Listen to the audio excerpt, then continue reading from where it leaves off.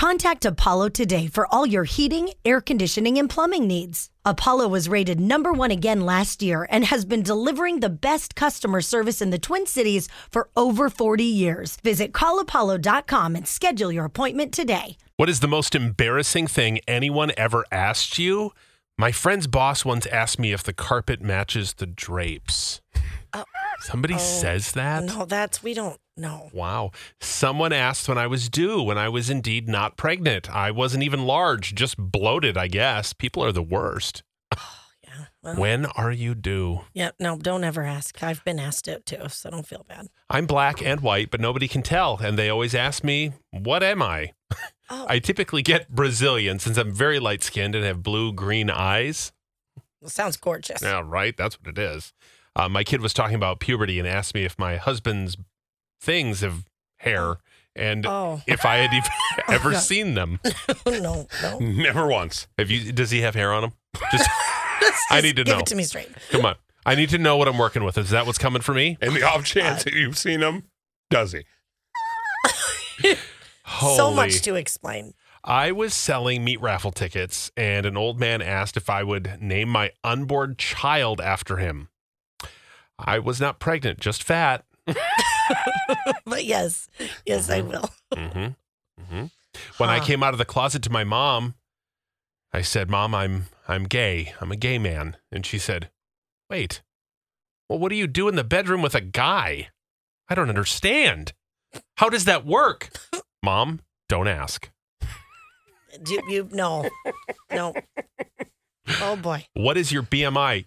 Not your business. Yeah. Why would someone? What does it matter to you? What's your BMI? If you have that question pop up, I mean, nobody just asks a random person, "Hey, Ryan, what's your BMI?" Like, No. if you know you have to ask that question, just hold it. Oh my God. Like, come on. With shock in her eyes, in a room full of coworkers, someone asked me, "You're married to a woman?" Oh, Wow. You didn't have to sound so shocked. like, is this like the olden days? I guess.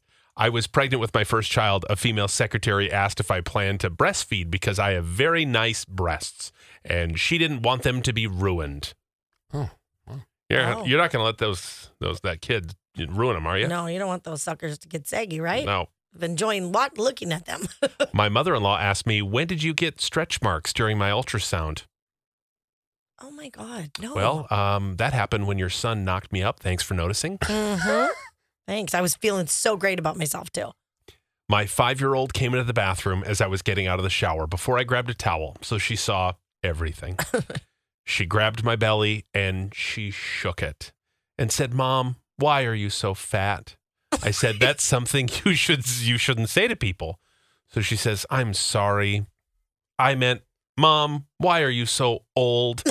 My God, like just bury me now. I'm 34. Way to kick a mom when she's already feeling down. Oh man. I'm so sorry. I didn't mean that. Why are you old Yeah, I mean, and jiggly? yeah. Why?